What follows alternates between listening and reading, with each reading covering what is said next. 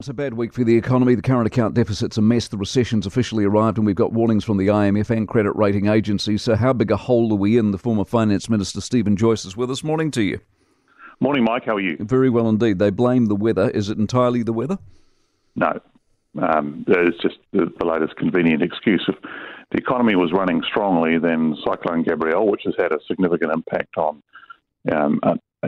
some provincial regions, wouldn't have tipped us into recession. So it's just the latest convenient excuse, I have to say. Fundamentally, what's gone wrong? Fundamentally, the government has basically poured extra money and poorly targeted money into the economy right at the wrong time, and they've been doing that for a couple of years now. So we know the reserve banks and central banks around the world stuffed up on COVID to start with, but there was potential for governments to make this better, but our one hasn't. It's poorly targeted spending, so we end up with increased inflation than we otherwise would have, and we've ended up with a whole bunch of spending which doesn't add anything to growth, and effectively just gets us to buy more, and that's damaged our balance of payments position.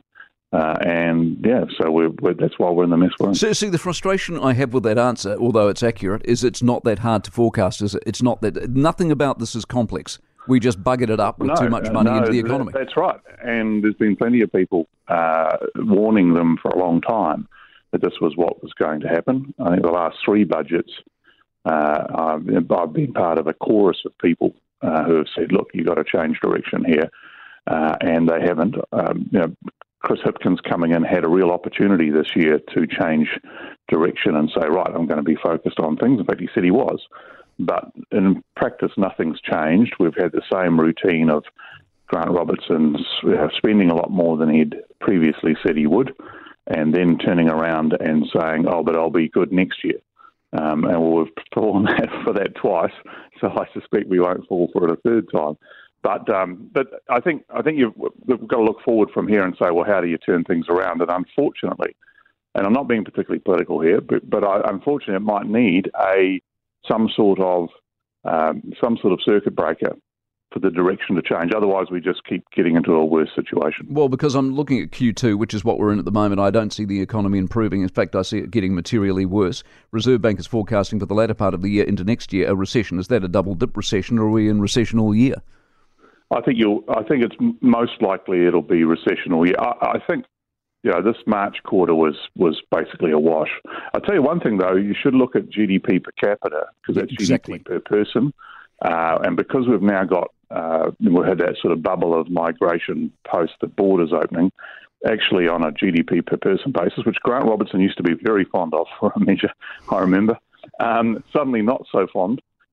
Is going backwards sort of 0.7, 0.8 in the quarter. So that's a significant number. But coming back to the later this year, yes, everybody's prediction, and I've been of the same view, that actually it's the second half of the year that's going to be the tough half of the year, not the first half, because all that interest rate increases we have had are going to flow through to the second half of this year. So sort of whether it was plus 0.1 or minus 0.1 in March was never going to be the story of the year. And it could well be revised to a positive number next quarter because that does happen. But fundamentally, what we're dealing with is a flat and declining economy, which is going to last all year and possibly pick up in the second half of the year. Yeah, you are opening the Puhoi motorway today. Are you invited at all? No, my invite must have got lost in the mail. But actually, that's a really good example of what I'm talking about. So you take Puhoi to Warkworth. That's most of $1 billion. Well, the government spent most of $1 billion in Northland on the Provincial Growth Fund since they've come into office and achieved virtually nothing. Now, the Hunter Vasa Arts Centre is a destination in Whangarei, which we were going to fund, which they turned into the Provincial Growth Fund and spent a bit more. So fair enough. That one, yes, that's about 18 million of the 750 million. Now, if they'd spent that money instead on Warkworth to Wellsford, then that would have a huge positive economic impact on the Northland region permanently.